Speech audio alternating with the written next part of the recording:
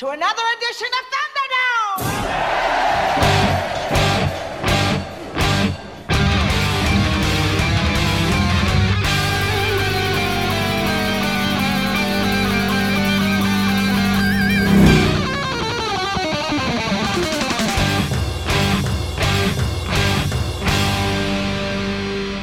Welcome to the Mad Max Minute, and if nobody comes down here right now and buys a camel in the next hour, I'm going to club this baby seal. That's right, I'm going to club this seal to make a better deal. You'll know I'll do it too, because we're watching Mad Max Beyond Thunderdome 1 minute at a time. I'm Rick. And I'm Julia. And today, we're talking about Minute 10, which begins with an extended look at the sort of people who frequent Bartertown, and it ends with Max being dragged over to, what passes for an elevator in this place. It elevates. That it does. That it does. We will get our fair share of time to talk about the elevator on Wednesday's episode. Because, flash forward to minute 11, that elevator is like 90% of that minute. But we don't have to worry about that elevator just yet because we are just barely walking through the gates of Bartertown, getting the extension of the shot that we ended last Friday's episode with. One thing we get more of a look at is the guy on stilts changing the light bulbs. And I was thinking about this, and this job that this person has seems like he's going about it almost the most complicated way possible. Or he's going about it in the most efficient way because his job is to go around, replace light bulbs, which we see for a fact here. I think on Friday we were guessing that he was changing light bulbs. Well, here we see exactly that's what he's doing. Now, think of a situation where you've got to climb up, let's say, a ladder and change a tall bulb. Well, if you've got a constantly moving throng of people walking by, getting in your way, setting up a ladder is going to be just a hassle, just a huge hassle. So, alternatively, strap on a pair of stilts, walk through the marketplace. Everyone's going to be able to see you coming. They're going to be very aware of you. So, sure, you're probably going to get jostled a bit, but you don't have to carry a ladder, which, I carry ladders a lot at work because I have to get up to tall places, and I convince them to buy me a shorter ladder because I'm a fairly tall guy. I don't need to carry a 6-foot ladder around, but carrying any height of ladder can be really frustrating when you've got to deal with a crowd of people. I just realized you walk around with ladders to change light bulbs. Yes, I do. Yes, you do. Okay, I contend a third option. Okay. Other than stilts or carrying around a cumbersome ladder, because I agree it is cumbersome. I scoured the internet for this third option that is feasible for the world that they are living in. They make claw gripper things that are on telescopic poles. Oh yeah, I forgot about that kind of claw around the light bulb. You unscrew it, bring it back down to you, put the new bulb in, telescope it back up, and screw the new light bulb in. There are plenty of recipes, instructions.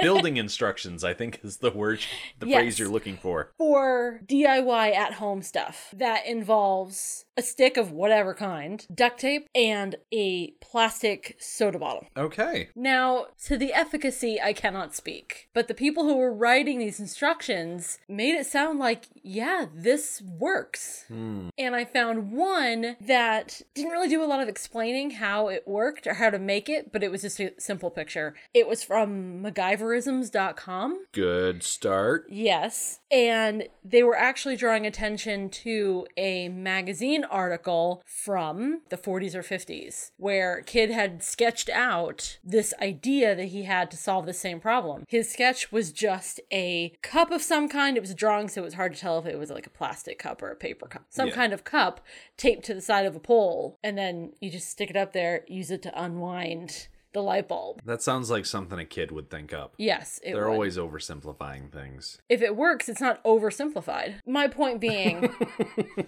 a contraption like this could be made with things that are still around. Yeah. In the wasteland. And this guy could avoid walking around on stilts and the dangers involved in that. Because, like you said, he's walking through the crowd getting jostled. How many times do you think he gets pushed over? The one thing going for him along that line of thinking, he's been pushed down 0 times because he's still up and walking around. That's the only redeeming aspect that can answer for that line of questioning. He hasn't fallen down yet. You know what he needs? He needs to flash forward to Fury Road and get an extra pair of stilts for his hands like the dudes stilting through the bog in that one nighttime scene. I agree that would be more steady and safer, but then he wouldn't have his hands free to, change the light bulbs. Let's see, that's where you get the stilts where you've got forearm. the arm cuff. Yes. And then the arm handle, like that one doctor from ER. Yes. I don't really know what those, if there's like a special word for those type of... Yeah, they're forearm crutches. Oh, okay.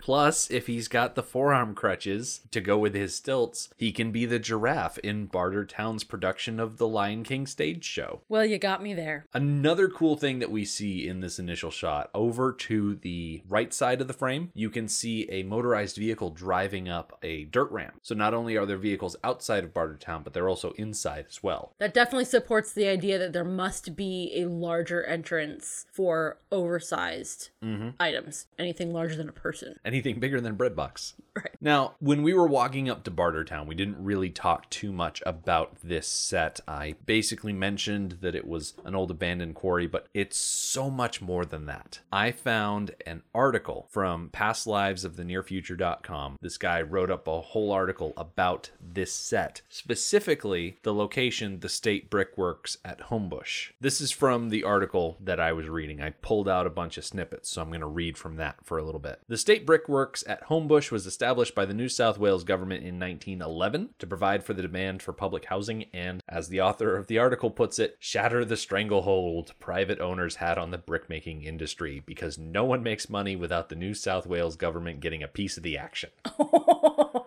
He goes on to write, this greedy plan backfired at the onset of the Great Depression because, Great Depression was terrible for literally everybody. When demand plummeted and the site started operating at a major loss, it was sold to a private firm in 1936 and closed soon after. The article continues. Following World War II, during which time the site had been used as an ammunitions depot by the Navy, the New South Wales government sensed an opportunity to make money and reopened the brick pit just in time for the second housing boom. The site even had its own train station for workers to use, which opened in 1939. During the 60s, 70s, and 80s, which is my perfect programming schedule for a radio station, the Brickworks was known by a different name to young hoons and petrolheads looking to blow off some steam on a Friday or Saturday night. Brickies was a hot destination for drag racers setting off from the Big Chief's Burger Joint on Parramatta Road, tearing off up Underwood Road in their Monaros towards Brickies Hill. The circuit can be seen in the 1977 film The F.J. Holden, and I added that to our possible hiatus list because,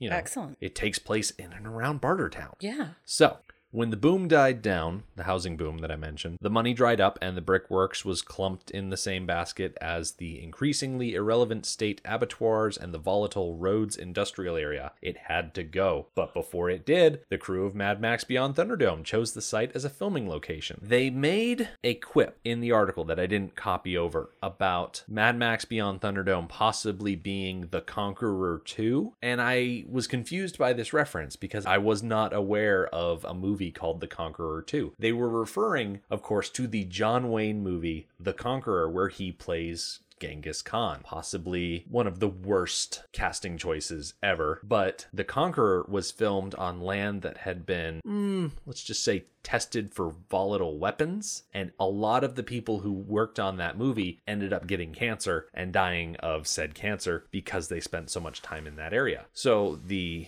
author was talking about how the quarry, the brickworks were so volatile that people really shouldn't have been hanging out in there. But anyway, we continue. In 1988, the brickworks were closed for good. Like the rest of the state-owned Homebush Industrial Zone, it was included in plans to reshape the area into the Sydney Olympic Stadium in 1992. The brick pit was to become the tennis center, but the local wildlife had other ideas, and this is where the story gets interesting. The green and golden bell frog was nearing extinction by 1992. Once abundant in Sydney, numbers had fallen so low that a special breeding program was established at Taronga Zoo in the hope that the frog could be saved. As preliminary work was being done, 300 of the small frogs were discovered living in the quarry. As the rest of industrial Homebush was transformed for the Olympics, the brick pit itself followed suit, undergoing heavy remediation. It's now an environmental feature of the Olympic Park and features a wonderful ring walk, a walkway suspended above the former brickwork site, complete with a giant pond. The frogs are no longer considered endangered, but they still have a long way to go. That reminds me that we haven't really talked about shooting location in the context of the rest of the continent to get an idea of like where they are, but you mentioned that it was part of the Sydney Games, so it must have been relatively close to Sydney. Right.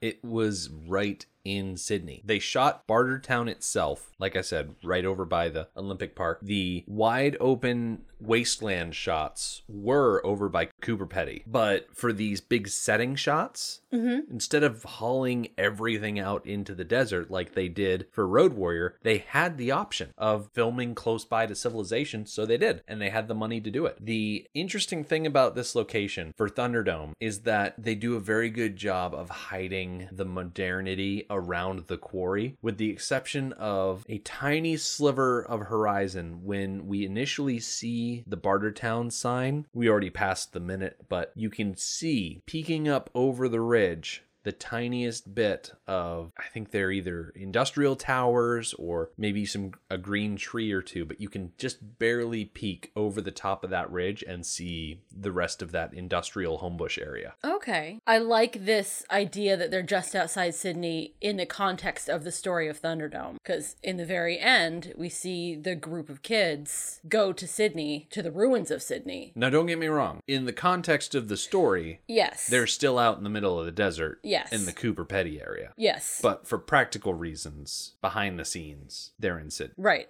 I like the idea that there is a connection there. Oh, okay. Wanted to make sure I wasn't making it sound like geography was all screwy. If people are interested in seeing more pictures of the Bartertown set, MadMaxMovies.com has a really good page with just several shots taken by a fan. The fan, a guy named David Seymour, sent all these pictures to MadMaxMovies.com because when they were filming the movie, his buddy came over, poked him and said, "Hey, grab your camera. We're going to go peek at a movie set." And they drove over to the brickworks and they crawled up along the ridge because there was production managers keeping an eye on the set, and they got yelled at a couple of times, but they snapped a bunch of photos and you can see where all the buildings are and how everything's laid out. It's really cool. Oh, nice. So I'll have to post a link to the listener page so people can check it out. So now that we're done talking about that first shot of the minute, we switch our perspective and we start going along the main avenue, and we're looking at people. And the first clump of folks that we see is a tattoo artist, his client, and a bunch of people just standing around. And while it doesn't surprise me that tattoos are still a thing in the post-apocalypse, because I mean, everyone knows tattoos are cool. Cool people have tattoos. Shut up. Tattoos have always been a thing. I know. But what does surprise me is the fact that the artist here is still using a very modern tattoo machine. You can hear the buzzing and whirring and whatnot. And I would have expected the fine components to either run out or break down this far after the collapse. But I'm sure that this guy is in the habit of running his machine off of whatever power grid Auntie's set up in the town. And he probably isn't super concerned with the more hygienic practices, considering that, you know, it's the post-apocalypse, so I don't think that many people are really worried about infections and pathogens, because they could get lost in the desert the next day and get eaten by a radioactive vulture. So you might as well have a cool tattoo. Yeah. So I wasn't concerned about this tattoo machine until you brought it up. I'm fully on board that he is hooked into the town's power supply. That's incredibly valid. What I question is his source of tattoo ink and the feasibility of that machine still running properly. Right. Because in any machine, there are hoses and gaskets and rubber parts that wear out that have to be replaced. Machines don't just run forever on their own. Right. You have to maintain them. And those tattoo needles, they are very precise. They're more or less funky little magnet contraptions that move the needle around. So that's not something that is just macro. I fully expected a post-apocalyptic tattoo artist to be using the old stick and hammer method that you see in like island cultures and whatnot. That you see in Moana. Yes, in Moana, but also in other things. I've seen more than just Moana as far as Polynesian culture stuff. I'm trying to think if I've seen traditional pre-tattoo machine tattooing. Nothing comes to mind. I mean, all you really need to do to get a tattoo is to force ink down into the skin, preferably with a needle because, it makes a smaller hole. Yeah. I mean, people all over the world have been getting tattoos since way before the invention of magnets, or the manufacturing of magnets, I should say.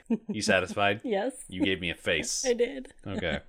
I have to agree. I'm not surprised that someone's getting a tattoo. I'm surprised they're using a modern tattoo machine still. You know what is surprising? That you can make tattoo ink out of natural resources, and that I think it was Romans who had a ingredient for all natural tattoo ink. I didn't memorize the recipe. I just kind of noted it in my research. Well, I would think out of all the tattoos that have ever been applied in all of history, most of them have been applied without the use of a modern machine. Yeah. And without the use of modern chemicals and whatnot. So I would say lots and lots and lots of cultures and peoples have had recipes for all natural tattoo ink. Whatever the recipe, the lady who's getting a tattoo definitely has the beginnings of quite an impressive sleeve because she's got the entirety of her shoulder covered, and that tattoo artist is working his way down her arm. And she's got some really bright blue on there. I think there's also like some red, but very bright. We don't really linger on it too long because we're pushing through this crowd into the next little stall, which I guess is a barber shop because there's a guy sitting in a chair. I'm assuming he's a guard because he's got the car reflector shoulder pads. Yeah. But he's getting a mohawk done. I was wondering about this mohawk because it's pretty clear that he is getting shaved into the shape of a mohawk. But it doesn't look like he has much hair that's being left behind in the mohawk place. Like he just started trying to do a mohawk. Yeah. Mohawks take time and doesn't look like he's been working on it very long. Maybe he's in the program where you start growing your own mohawk so you don't have to wear the feather one. Right. Trying to graduate from one level to another.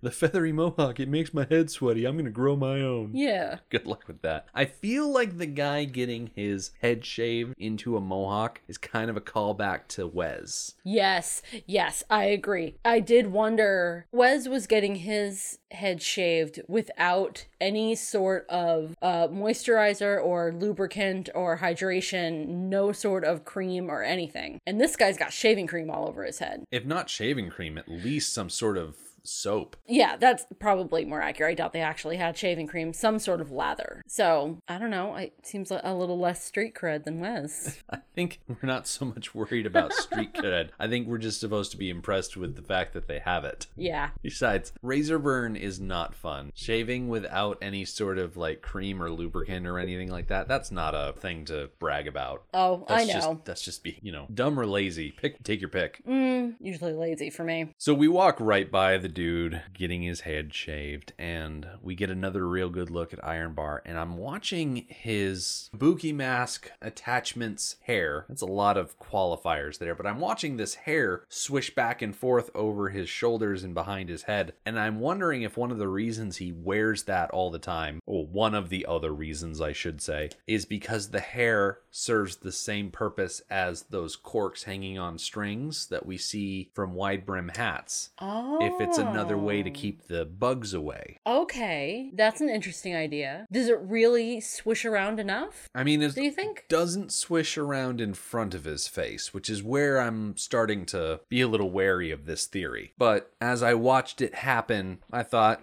maybe. Figured I'd bring it up. Yeah, maybe. It's not a horrible idea by any means. Right. You know what else isn't a horrible idea? What's that? The fact that the collector is having one of the guards behind him hold up an umbrella to keep him out of the sun, because he is a pasty guy. He's red in areas. I'm assuming he burns easily. But the dude spends all day in a cave, or at least a man-made cave. So I imagine he doesn't necessarily go out in the sun a whole lot. So it makes sense that he would have, I don't know if it's just one umbrella or if it's two umbrellas held in the same hand, or if it's one of those novelty double umbrellas that you can buy online, but it's some sort of canopy that the guard is just carrying behind him. Well, the Collector seems to be a very prominent member of this society with sway and commands respect. He has the ability to just walk right up to the penthouse. Mm-hmm. So, yeah, the person who was carrying his canopy, do you think that was a dedicated bodyguard? Could be. I mean, it makes sense that he would have one specific guard that is supposed to protect him. He is the Collector. He's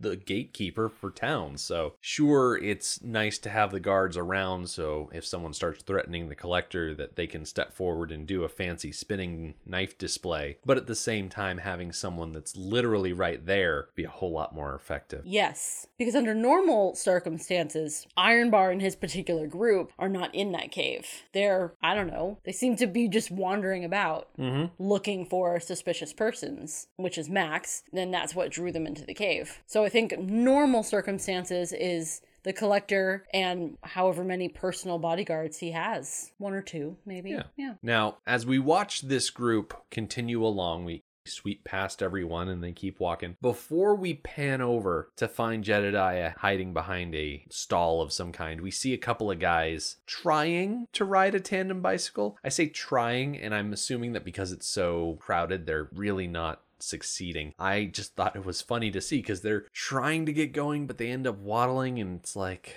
it's hard to double your pleasure without doublemint gum. I'll take that. That was at least a little bit of a laugh. I'll take that. No, I'm laughing. More because it was a little dirty than anything else, but you know. Anyway, we're panning over and we're going to get our concrete confirmation that this is indeed the place that Max is going to be able to find his camel and his vehicles, because here's Jedediah hiding behind a stand, peeking out at Max. We didn't really have any sort of reason to believe, aside from Max following some tracks and making some assumptions, but there was nothing concrete saying this is the exact place where Max is going to find his stuff. He could be walking into a place and saying, I'm here for my vehicle and my camels, and the Collector was like, I don't know what you're talking about, because why would the Collector know what Max is talking about? He could just walk into any old place and say, I'm here for my stolen goods. It very well could be that they just don't have his stolen goods. Right. So now we have a solid connection that the goods are here. Jedediah, though, I guess it's more of an editing issue for me. The timing of his peeking out and smiling is just so late.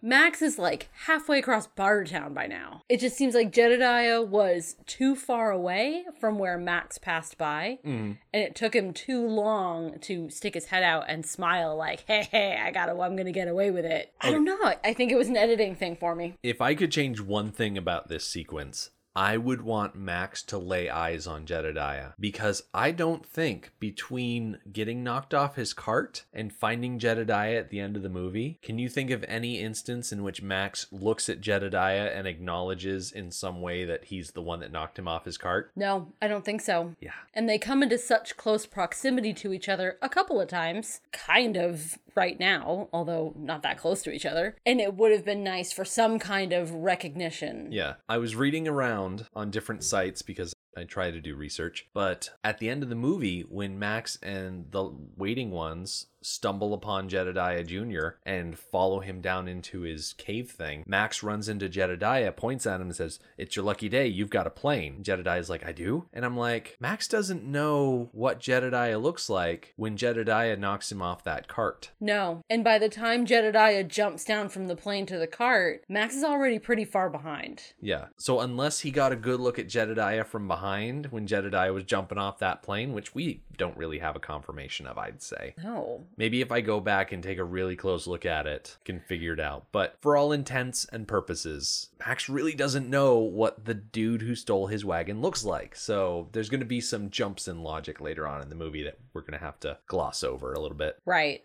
Well, you know, we've already had some jumps in physics. Yeah. So, a little jump in logic's not really a big deal. Not that bad. Nothing we can't handle. So let's jump over into the next shot. We get a nice progression. Max is walking along and then he notices something and he runs up to an auction stage where he sees all of his camels. This is Dr. Dealgood's auction stage. He's up there talking about these beautiful animals that he's got in front of his stage. I love that the stage is called the House of Good Deals, and he's got his two lovely assistants, like he's a magician or something like that. Apparently, these assistants are named in the book. Did you notice? Okay, I gotta look it up real quick, but I'm pretty sure it's Dumb and Dumber.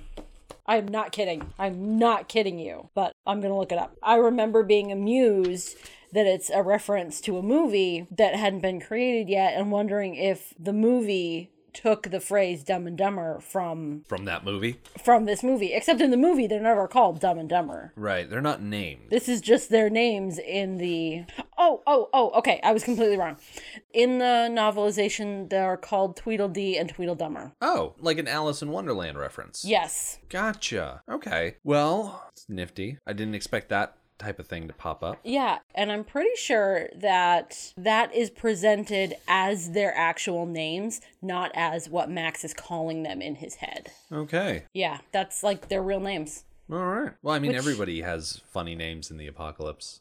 I guess so, but theirs is insulting. Yeah, but they seem to be the sort of chorus girl type. They're just there to show off the goods. Like, not like their goods, like the goods that are being auctioned. That's what I meant. They're there to accentuate Dr. Dealgood. Okay. Like later on, when we actually get into the dome, they're going to be showing off some of the weapons that they can use. It's that sort of thing. Don't twist me around. I didn't say anything. You were looking at me. I look at you a lot. Yes, you do. I am not a camel expert. I do not claim to be one. I am not a dromedariologist. Very nice. I'm just going to go with that one. But I still feel that Dr. Dealgood is exaggerating some of the claims that he's making about these camels. For instance, he says that the camel is the vehicle that sent Detroit broke. It also apparently gets 800 miles to the gallon. That it's the ship of the desert with independent suspension, power steering, and no emission control. Now, that last one I believe, because that is a poop joke.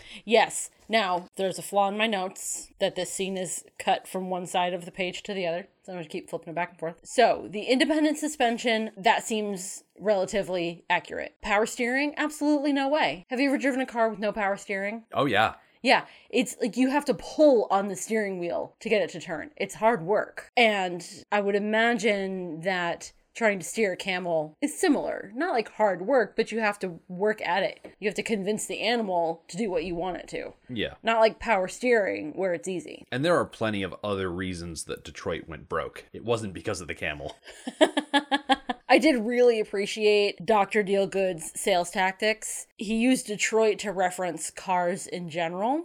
And it made me wonder if the city of Detroit maintained its reputation as a manufacturing city even after all of this time, or if that reputation has warped over time. Well, at the very least, Detroit was always known as the Motor City, just like by nickname. Right. So do you think that reputation has survived this long? If for no other reason than just, word of mouth, nickname, legend, like, Paris, the city of lights, New York, the Big Apple, Philadelphia, the city of brotherly love, these little nicknames and idioms. And Boston is Beantown. Yeah. Okay. I'm not sold on that. Mostly because later on, when we meet the kids, their language has been warped over time because nobody kept records of what language was supposed to sound like. So if the purpose behind the reputation is gone, if they're no longer making cars, how long is that reputation going to survive? Well, these are still first-generation wastelanders. These are still people who would have heard about Detroit on the nightly news before the collapse. Okay. The waiting ones are second generation. Right. And the ones who are first generation were very, very small. Okay. This reminds me of the debate you and I have about the man in the mountain. The state of New Hampshire, our logo is the man in the mountain, except that he fell off the mountain and there's no longer a face in the mountain. So how long are we going to hold on to this icon of the man in the mountain when it doesn't exist anymore? And I think the answer is the same. We're still first generation man in the mountainers. So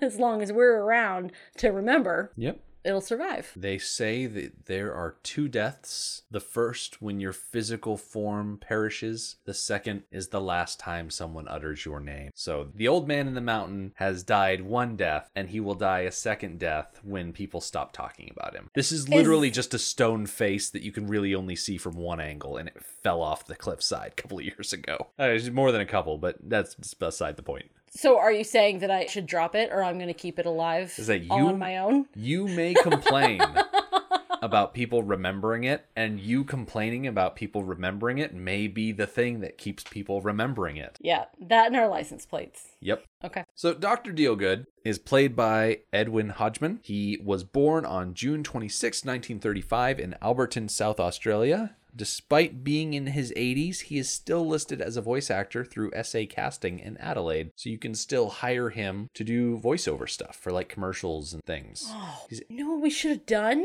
We should have hired him to read our outro. I don't know if we have that kind of money. No, I don't think we do. It's a nice idea, though. Maybe someday we'll have that kind of money. To legitimately hire a real actor. To read like 10 lines. I mean, let's be real. Our intro, I paid like $20 for because it's like a 30-second chunk. And the only reason we have our outro is because I asked nicely. If it wasn't for our Patreon supporters, we would probably still be making nil on this. Yes. So, Hodgman first appeared in the 1967 TV movie Love and War before making the rounds on several Australian crime dramas, including familiar names such as Matlock Police, Homicide, and Division 4. Following Beyond Thunderdome, Hodgman played Sir in 1986's Playing Beatty Bow, which you may recognize the name of because we mentioned it back in minute 50 of Road Warrior when we were talking about our resident camping enthusiast, Ann Jones. Hodgman's most recent credit is from 2016 in the TV show The Kettering Incident, where he played Pop Sullivan. His top 4 on IMDb start with Thunderdome, move on to the 1996 movie Shine, where he played a Soviet Society secretary, 1996's Sun on the Stubble, where he played Mr. Taylor, and 1985's Robbery Under Arms, where he played Jack Benson. I have not seen any of those aside from Thunderdome. Yeah, I'm trying to think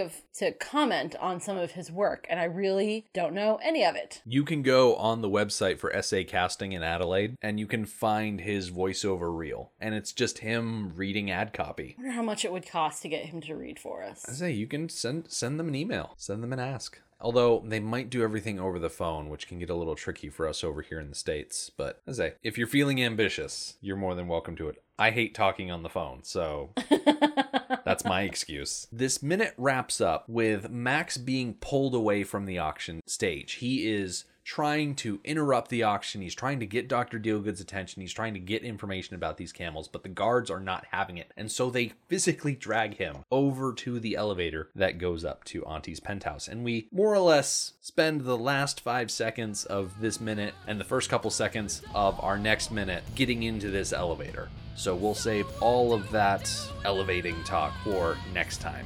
The Mad Max Minute podcast is a fan project by Rick and Julia Ingham. The Mad Max franchise was created by George Miller and Byron Kennedy, is presented by Kennedy Miller Mitchell Productions, and distributed by Warner Brothers. Mad Max Minute is produced and edited by Rick Ingham. Our opening music is Verdi's Dies Irae by Daniel Batista of danielbatista.com. And our outro music is We Don't Need Another Hero by MilitiaVox of militiavox.com. Our home on the internet is madmaxminute.com. You can follow us on Twitter at madmaxminute, like us on Facebook by searching for Mad Max Minute, and join our Facebook listener group, Mad Max Minute Beyond Microphone. If you'd like to support the podcast, visit madmaxminute.com, where you can check out our TeePublic storefront by clicking the store link, join our Patreon by clicking the support link, or make a one-time donation by clicking the donate link.